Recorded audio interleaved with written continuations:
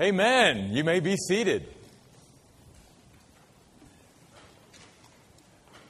We're going to be in the book of Hebrews chapter 4 this morning. Hebrews chapter 4.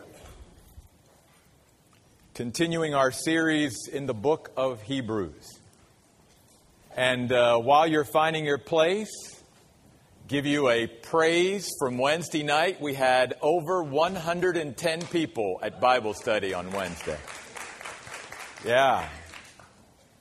So we invite you to come, 7 o'clock. We're doing a short 6-week series on the life of Joseph. And we had a great start to our fall Bible study on Wednesday night. I don't think all 110 were there just for the pizza. I don't.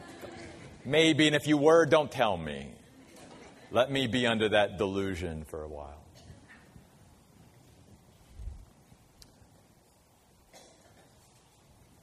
In these next couple of weeks, we're going to be digging into the subject of spiritual rest. It's such an important subject that the author of Hebrews spends 2+ chapters on this one subject. In fact, I would like to start this morning by asking us this question and having us begin to consider this in our minds today. Are you at rest right now in your life?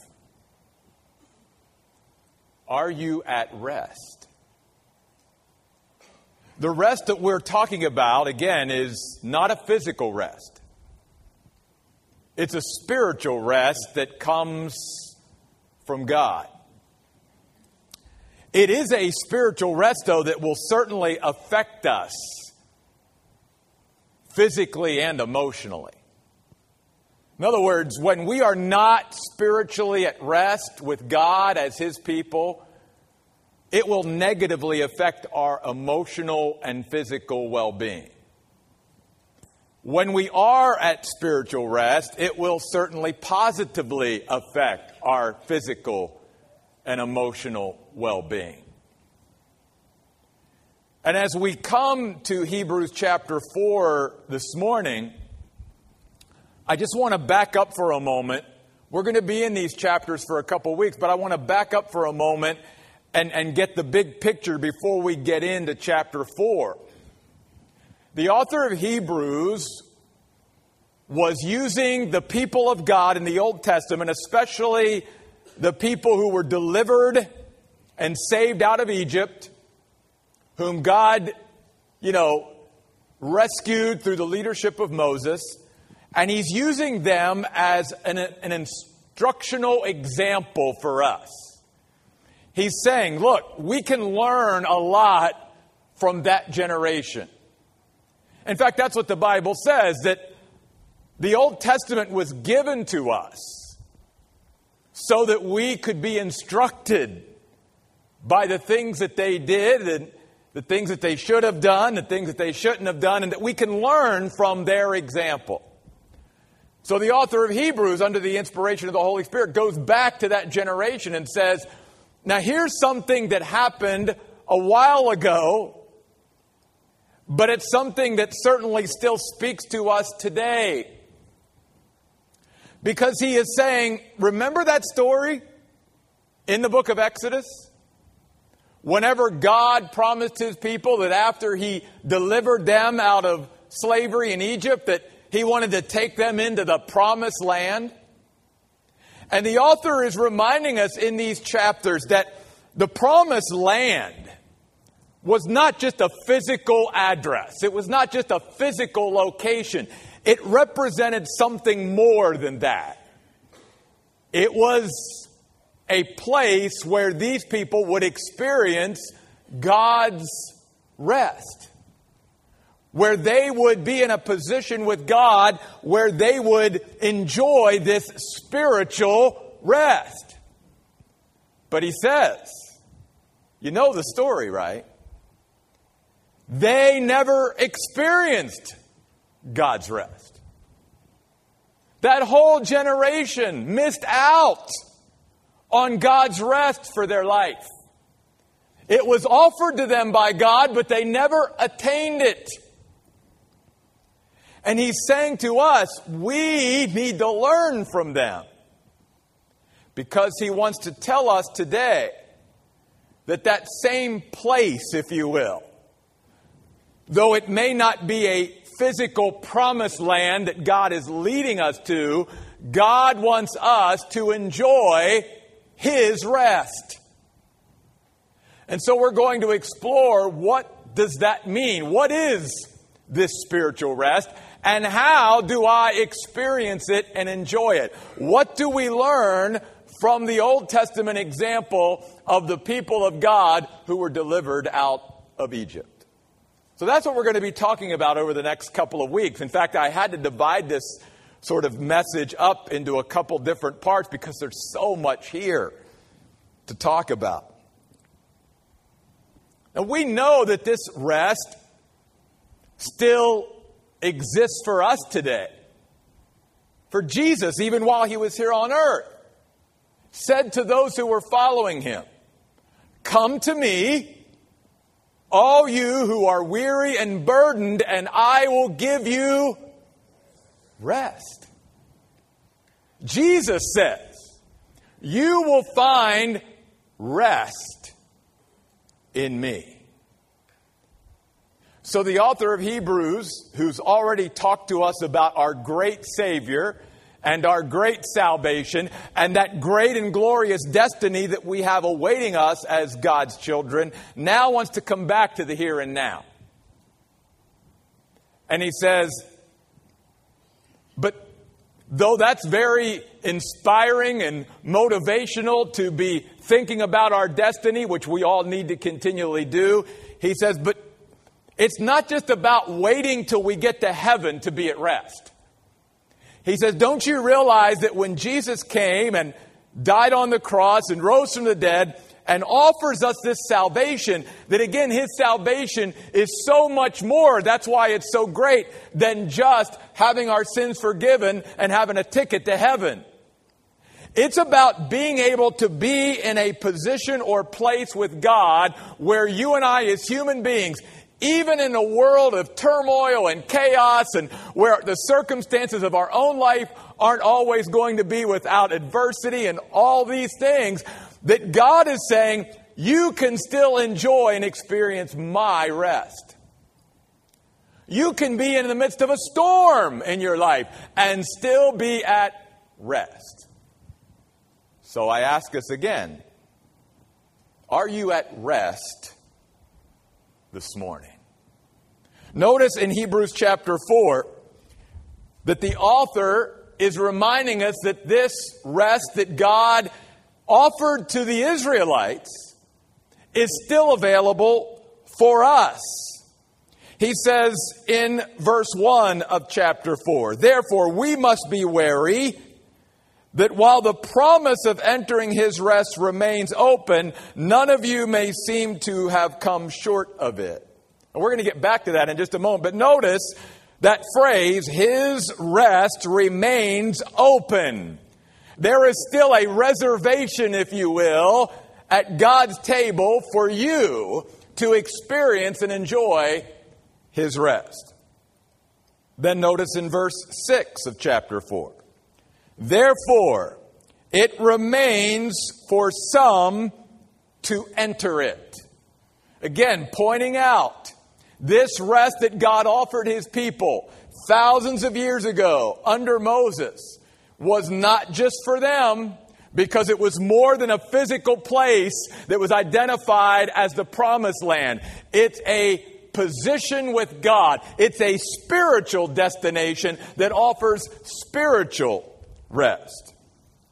So then notice in verse 9, he repeats, consequently, a Sabbath rest remains for the people of God. Again, this is why Jesus could offer His followers, come to me, I will give you rest.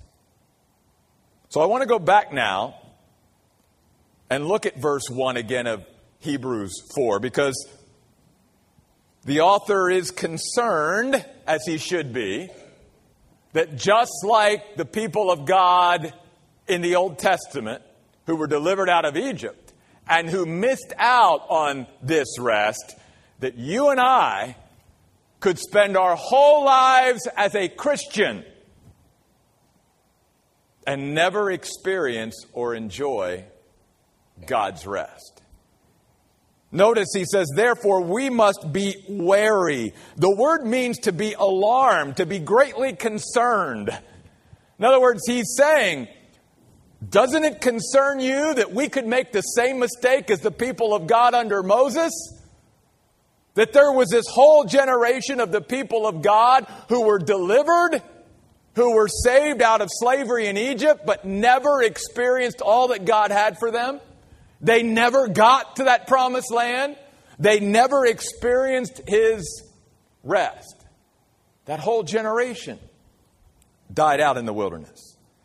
And so he says, therefore we must be wary that while the promise of entering His rest remains open, again, there's still a reservation for us that you and I may seem to have come short of it. It means to be left out, to miss out on what is vital and important. See, to God, it's very important that His people experience and enjoy spiritual rest. Because God understands when you and I are at rest with Him, it will positively affect our emotions and our physical well-being.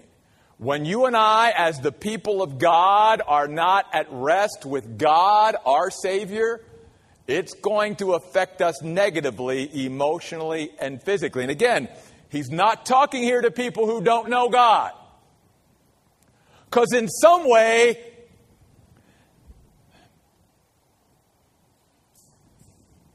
they're not as divided. You see, they're not pretending to be people of God and then pretending to, exist in the world and be part of the world. For them, their life is all one. It's apart from God. The difficult life, the real struggle, is with those who profess to know God and have a relationship with God and yet not be at rest with their Creator. That's a miserable place to be. And yet the author of Hebrews is saying many people of God throughout history have been in that very place. What is the rest of God? We're going to see this as we move through the passage this morning, but let me give you 3 things that describe what this rest is. First of all, it is being settled with God. Settled with God. Let me illustrate it this way. This is not a perfect way to illustrate it, but for some of you, it may cause something to click a little bit. It would be like being in a dating relationship perpetually, but never settling down and marrying the person. God, in a sense, through the author of Hebrews, is saying, here's the problem with many Christians. It's almost like they spend their whole Christian life sort of dating God, but never really settling down and committing and marrying God. And part of God's rest is being settled with God. Being settled in God. Secondly, part of God's rest is being satisfied with God. See, again, many Christians have God in their life, but always are looking for something else other than God to fulfill and satisfy them. I mean, the people of God delivered out of Egypt were that way. Though God had delivered them and He was in their midst and He was doing all these miracles like parting Red Seas and things like that, and His very presence was amongst them, that wasn't enough. They were like, Moses, we want to go back to Egypt. Food's not good here. were not quite comfortable physically. They were always, the Bible says, grumbling and murmuring and complaining about what they didn't have, even though they had God. And that's part of why they never experienced God's rest. Because God was never enough for them. And yet again, the Bible says, as David does in Psalm 23, if the Lord is our shepherd, we should be at a place in our life where we realize, that's all I need. I lack nothing. But many people of God never get to that place. Because they live their whole life with God, but always looking for someone or something else to satisfy or fulfill them. And that's why they're never at rest. Or at least able to experience or enjoy the rest that they could have with God if they simply settled down with God and were satisfied in and with God. And then the final thing is to be secure in God or secure with God. So many Christians today, Christians living in fear of what's happening in the world today and stressed out about the events and all of these things because their security really isn't in God. If our security is in God and God never changes, and then there is a stability in Him that it doesn't matter what's going on around us, in our lives, in the world. It doesn't matter. We're going to be secure with and in Him. And that will give us rest. That even in the midst of storms and situations and adversity and pain and trial and all these things, we're at rest. Because our security is not going to be found in people, in human beings, in governments, in anything of this world. Our security is in God alone. But again, as the author of Hebrews says, I'm writing this to you, people of God, so that you will be wary, be a little alarmed and greatly concerned that just like God promised them under Moses that they could experience His rest, they came short. They missed out. They never experienced God's rest their whole life. Instead of being at rest with God, they were roaming and restless, wandering around the wilderness for 40 years. And the thing that their author is going to point out is this was a perpetual restlessness. It wasn't like they were restless at that one time, so God made them go for 40 years. They never were willing the whole 40 years to settle down with God, to be satisfied with God, and to be secure with God. The whole 40 years. Which is why their bodies dropped in the wilderness, never experiencing the blessing and favor of the promised land. Now think about this, folks. That's why this is so serious. How many of us as Christians, we're the people of God. We know God. We have a relationship with Him, but we're not at rest. And how many other Christians do we know that's in that same situation? Saved, but not surrendered. Redeemed, but not at rest. So how do we experience this rest with God then? Well, go back with me to Hebrews chapter 3, and let's begin reading there and looking there at verse 7. Hebrews chapter 3 and verse 7. The author says, as the Holy Spirit says, which just very quickly notice that he's quoting the Old Testament. But he's saying, but it's the Holy Spirit who's actually speaking. So he's equating, again, Scripture with the very Word of God. As the Holy Spirit says, oh, that today, right now, at this present time, you and I would listen as God speaks. He's already told us God is speaking to us. It's not that God doesn't talk to us or speak to us. It's, are we listening to God? The word listen means to pay careful attention to God's voice. And do not harden your hearts as in the rebellion in the day of testing in the wilderness. The word harden means to be stubborn, inflexible, and resisting what God is saying. So notice something here. He's saying to the people of God, it's not that you aren't hearing God. It's not that God's not speaking.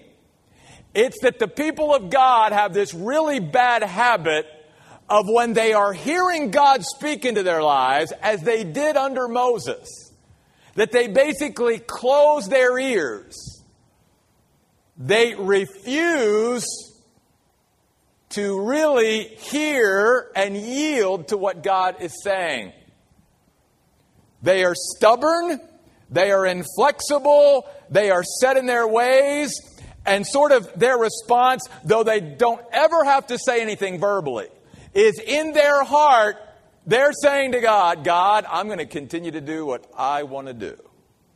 I'm going to continue to go the way I want to go. And though I hear your voice, I am saying no to that voice. Now, the author of Hebrews finds this so significant that notice he mentions this over and over and over again in these couple of chapters. If you go over to chapter 3 and look at verse 15, he repeats it again. As it says, oh, that today you would listen as he speaks. Do not harden your hearts as in the rebellion. Then up in chapter 4, look at verse 7. Oh, that today you would listen as he speaks. Do not harden your hearts. The author is saying, here's the first reason why people of God do not experience his rest. Because when God is speaking to us, we don't listen. We become hardened. We become stubborn and inflexible and refuse what God is saying to us, and we say no. Again, it doesn't have to be verbal. It's in our heart. We're not yielding to the voice of God. When you and I harden our hearts to the voice of God, we will not be at rest. That's why some of you here today, you are hearing God speaking to you right now about something. And if your response is, yeah, God, but, or just, nope, I'm going to continue to do this the way I want to do it, you're going to miss out on God's rest in your life. Because God's rest falls upon those that when we as the people of God hear his voice, we do not harden our hearts. We yield and surrender our hearts, even if we don't like it. Because here's the danger too. And this is what happened to this generation that he's pointing out here in this passage of Hebrews. They hardened their hearts over and over to the point where it became more and more difficult for them to yield and surrender when they heard God's voice. See, every time you and I say no to God's voice, it's easier the next time to continue to say no. And then the next time, it's easier. We can sort of develop a habit, if you will, of saying no and hardening ourselves to the voice of God. It's not that we're not hearing God's voice. It's not that God is not speaking, the author says. The problem is we're not listening when God speaks. And therefore we are forfeiting this rest.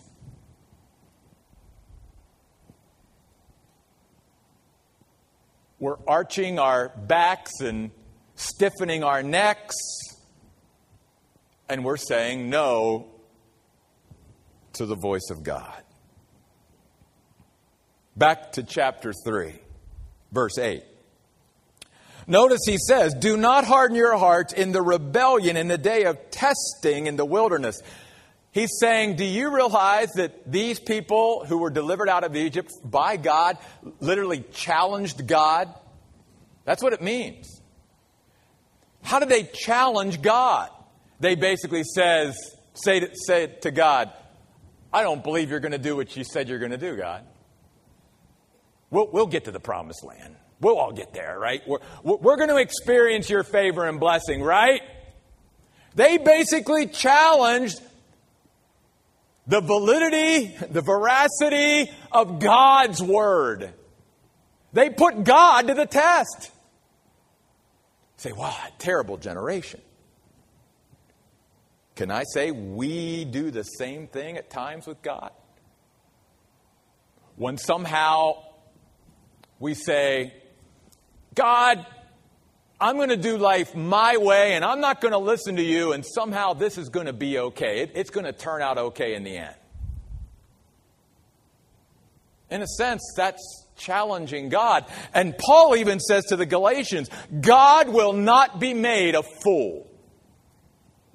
Men and women will reap what we sow. We don't challenge the Word of God and win. We don't dare God to follow through with His promises. Because He will every time.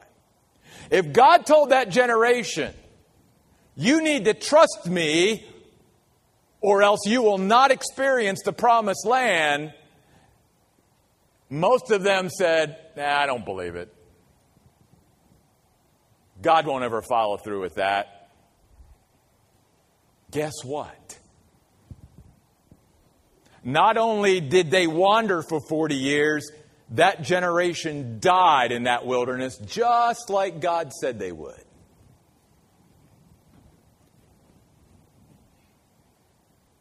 Therefore, he says in verse 9, there your fathers tested me, challenged me, God said, and tried me. And they saw my works for 40 years. Therefore I became provoked, displeased, and grieved by this generation, and said, their hearts are always perpetually wandering, and they've not really known my ways. The word wandering means to be roaming and restless. How sad. God said, this whole generation could have experienced rest in the promised land, that land flowing with milk and honey and everything they could have ever wanted. If they would have just been settled with me, satisfied with me, secure with me, they could have experienced this wonderful life, but they died never experiencing it.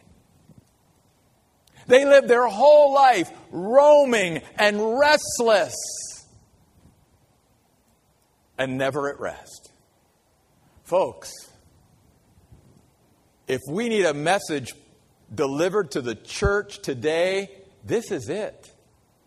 Because we are living in the midst of a whole culture of Christians who are roaming and restless and not at rest. I'm not saying that they're not saved. I'm not saying they're not Christians. I'm not saying they're not the people of God, because as the author of Hebrews says, we can be the people of God and still miss out on His rest. We can be saved but not at rest. Because how many Christians today, if they were honest, would say, I'm not at rest. I'm all churned up in here. Nobody else may know, and I put on a really good front, and I fake it, and even probably most of my family members and the people closest to me don't know what's going on down here, but yeah, God knows. God and I know I'm not at rest.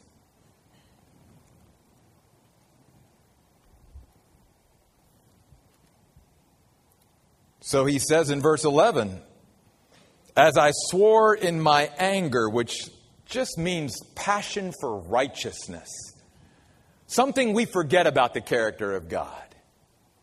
He has a burning passion for what's right.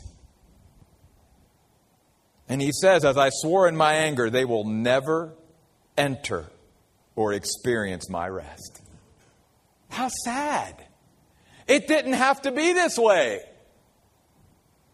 How many days go by in our lives as Christians where we are roaming and restless and where we're not at rest spiritually with God? And yet it would never have to be that way. And the author of Hebrews is telling us, here's where it starts. Here's where we start experiencing that rest. That when we hear God's voice, we listen to God's voice. And we do not harden our hearts like they did in the day of the rebellion. Notice over in chapter 3 and verse 15. Again, he says, as it says, "Oh, today that you would listen as he speaks. Do not harden your hearts as in the rebellion.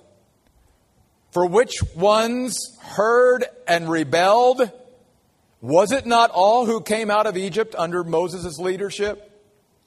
And against whom was God provoked or displeased or grieved at for 40 years? Was it not those who sinned, whose dead bodies fell in the wilderness? And to whom did he swear or promise that they would never enter his rest except those who were disobedient?" Now, let me point this out. The word disobedient is an important word. It means to be refused to be persuaded by God. That's what the word disobedient means. I refuse to be persuaded by God himself. God is speaking. God is calling me this direction or this way, but I harden. I stubbornly become inflexible, and I continue to do it my way rather than go God's way. So the author says at the end of chapter 3, so we see that they could not enter because of unbelief, which simply means being faithless toward God. They didn't trust God, which is why then he flows into chapter 4 and says, then let's be careful, folks, that this same promise of this rest, that somehow we miss out, we get left out of experiencing and enjoying God's rest. For notice what he now says in verse 2 of chapter 4. For we had good news proclaimed to us just as they did, but the message they heard did them no good. Let's stop there. Notice what he's saying. They heard the word of God. It wasn't like they weren't in an environment where they weren't hearing God. So let's even back up a little bit further. There are many Christians today that don't even put themselves in an environment where they're hearing God's word. Okay? At least they were hearing the word of God. But notice something. He says, hearing the word of God isn't enough. Because it did them no good. It means it didn't help them. It didn't benefit them. It didn't profit them. Why? You mean I can hear the word of God and it still not benefit me? Yes. And here's why. Notice, don't miss this. Very important principle in verse 2 of chapter 4 of Hebrews. Since they did not join it, mix it, unite it with those who heard it in faith.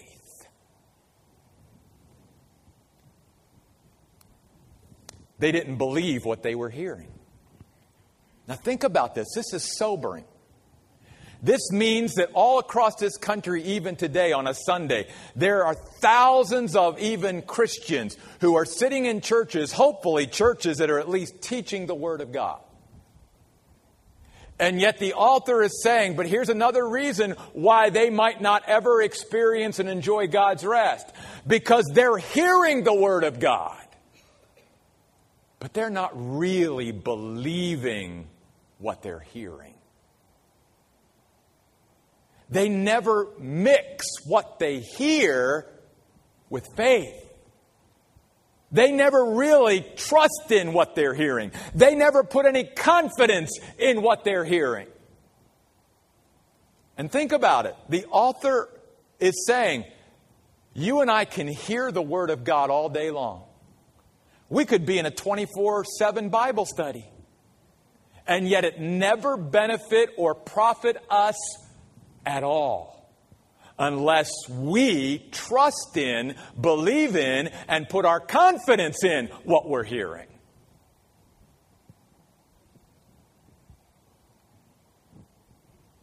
That's why Christians can come to a church like this and hear the Word of God regularly taught and pretty much remain the same.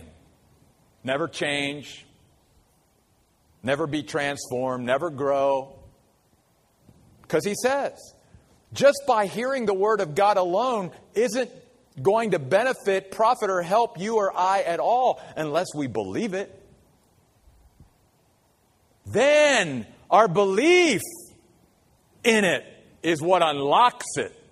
That's what changes everything. But until we really believe it, and listen, I've said this before many times. If you truly believe it, it'll change the way you and I live. That's again why many Christians can even go to a church like this and their lives pretty much remain the same. It's not that they're not hearing the Word of God, but they're really not believing in the message, because if they believed it, it would change the way they live their lives. Because God, obviously, like all of us, would be speaking into our lives, and instead of things remaining the same and us continuing to be stubborn and inflexible and hardening our hearts, we would say, okay, God, I'm going your way, and things would start to change.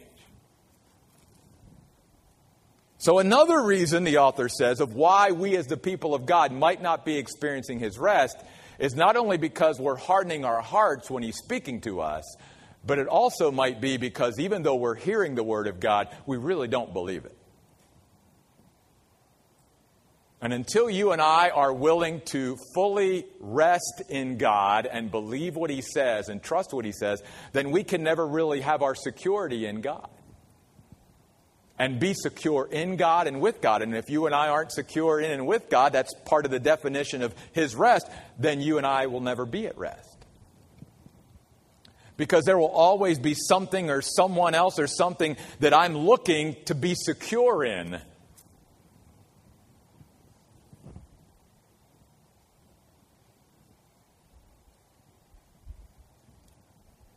So notice he says in verse 3, we who have believed, who take God at His word, enter that rest. Wow.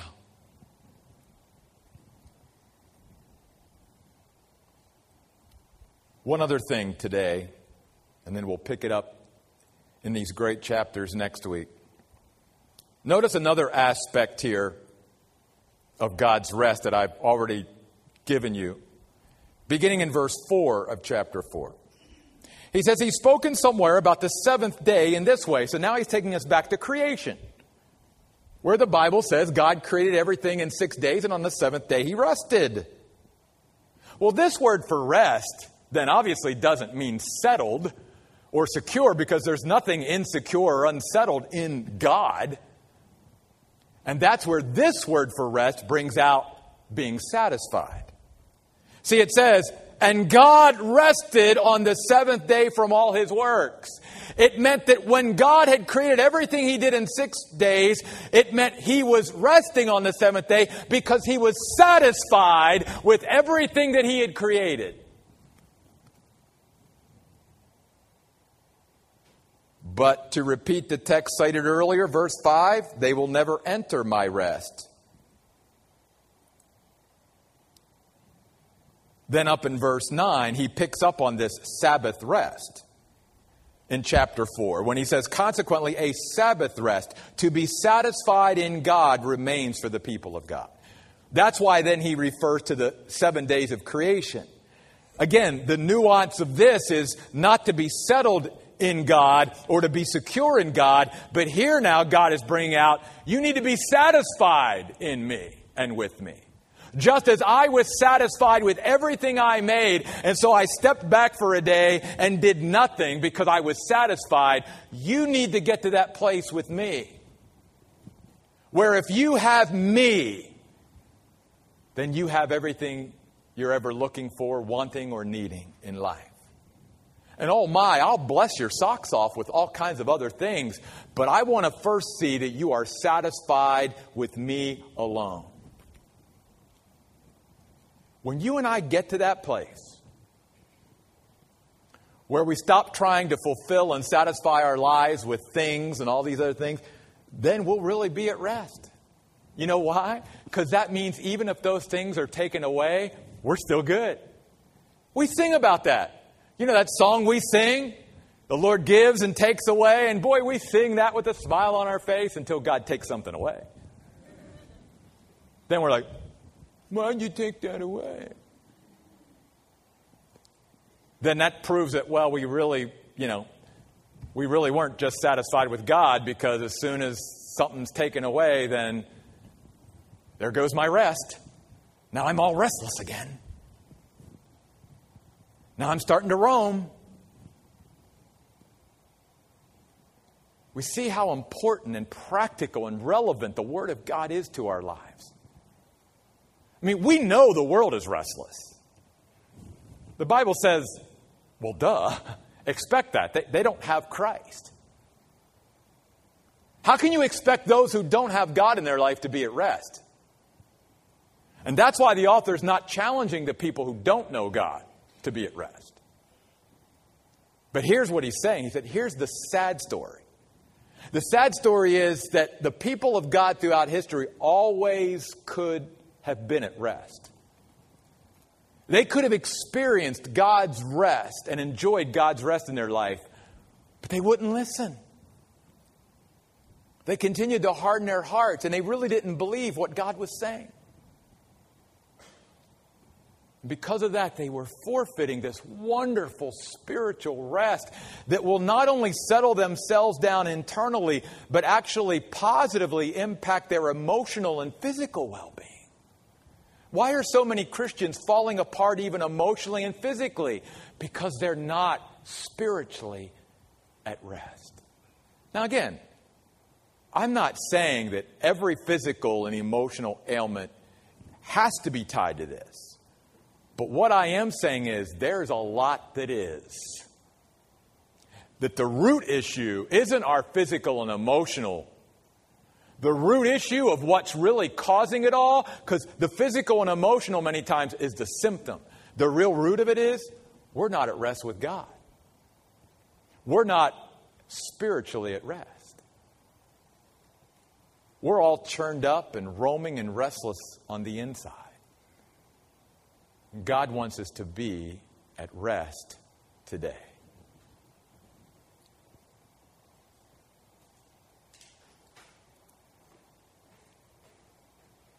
Notice one more phrase of a verse in verse 11 of chapter 4. After he's said all this, the author says, therefore we must make every effort to enter that rest. See, as Christians, we can't, or as the people of God, we can't sit back and passively say, okay, God, I'm just going to, sit here and hum and be at rest with you. No. Now, the word means to be diligent, to fully apply oneself. We've got to put ourselves in a place where we are actively engaging with God every day and His Word every day and listening to Him and keeping our hearts sensitive to Him.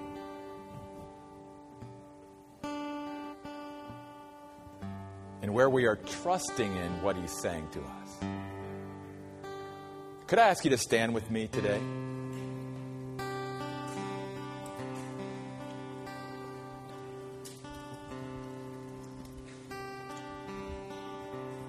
I don't know where you are with God. I don't know for sure who here today is truly a child of God and who's not. And if you are a child of God, whether you are at rest or you're not, I don't know. But let's declare this. God knows. And we know. And before we leave this auditorium today and go back out there and even begin another week tomorrow, God is speaking to us. And He's saying, child, don't live one more day, one more hour with this unrest. Yield. Surrender. Stop hardening yourself toward me. Listen to what I'm telling you. Follow what I'm telling you. And you'll begin to experience my rest.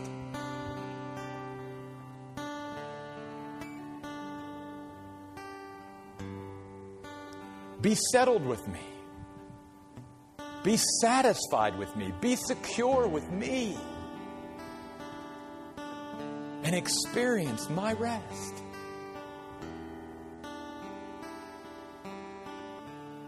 So I'm going to ask you today, are you at rest? Are you at rest with God? And if God is speaking to you today and there's something that God is talking to you about that needs to take place in order for you to experience that, would you let go of it and do it today?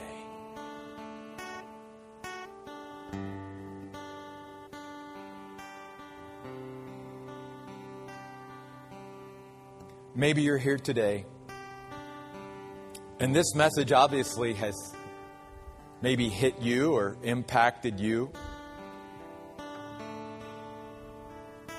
But also, maybe this message has brought to mind a family member or a friend who knows God.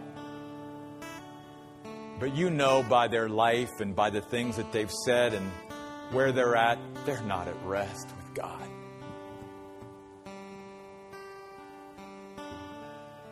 And you so much desire for them and want them to be at rest. To finally be settled in their life.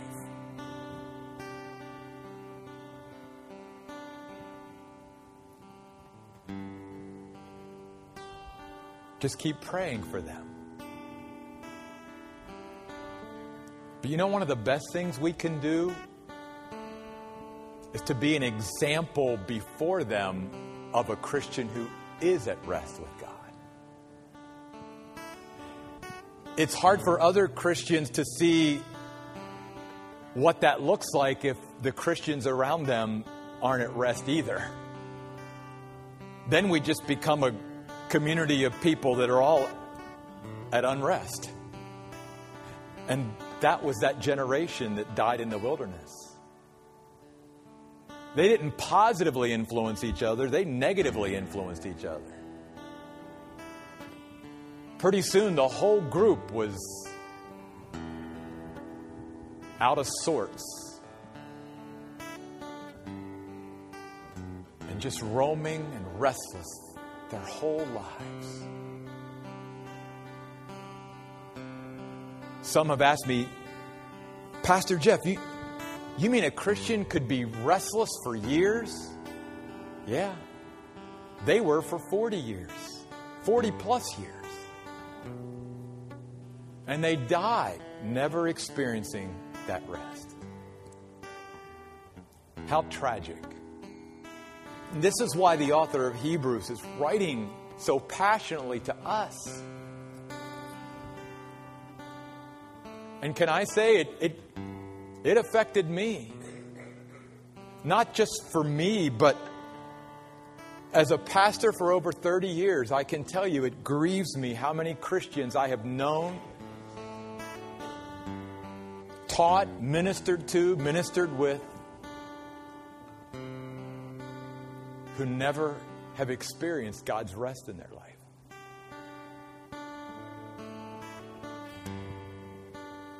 God wants us as the Oasis to be a church at rest, made up of individuals who are at rest, so that when He continues to place us more prominently in this community, we will be an example to people. We will be a group of Christians who others can turn to and go, so that's what it means to be at rest. I didn't know that that was still possible. So I think that's why God wants us to nail this down.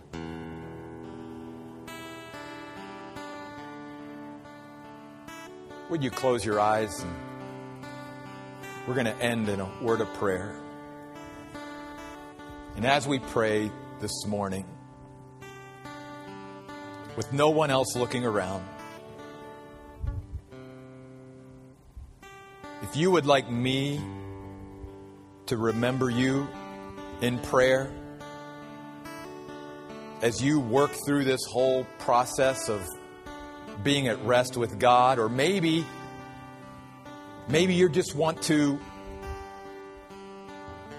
you are so burdened for someone else that you know as a Christian who's not at rest, and you just want to be praying for them and you want to be an example to them.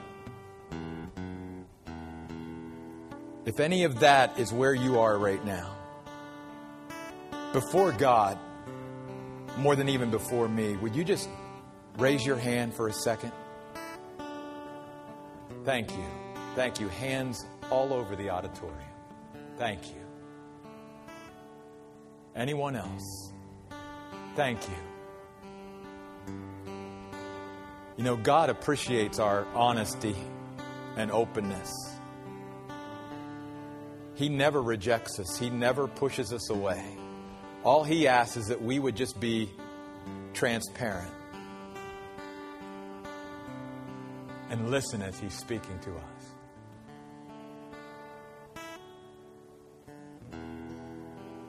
God, I ask on behalf of myself and all of us here today that we would find your rest in our lives. Lord, whatever you are speaking to us about, God, we wouldn't be like that generation of Israelites who hardened their hearts, who were inflexible and stubborn and refused what you said. And God, that we would not be like a people who hear your word, but we never mix it with faith. We hear it a lot, but we really don't believe it or trust in it or put our confidence in it. God, beginning today, I want to trust you. I want to believe in you. I want to be confident in you. And I want to be at rest.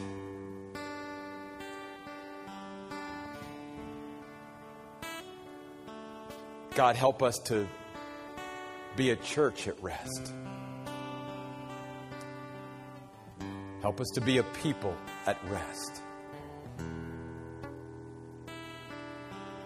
And help us to be an example of rest with you to others. And even this week, whatever we might face in our communities and at school or at work or with our family members or whatever, God, that might begin to stir up within us a restlessness or a lack of peace. God, help us to get back and ground ourselves and root ourselves in you. And to not continue to experience that unrest, but to be at rest. God, use this day to be a significant marker in our lives as we move forward. I pray in Jesus' name. Amen.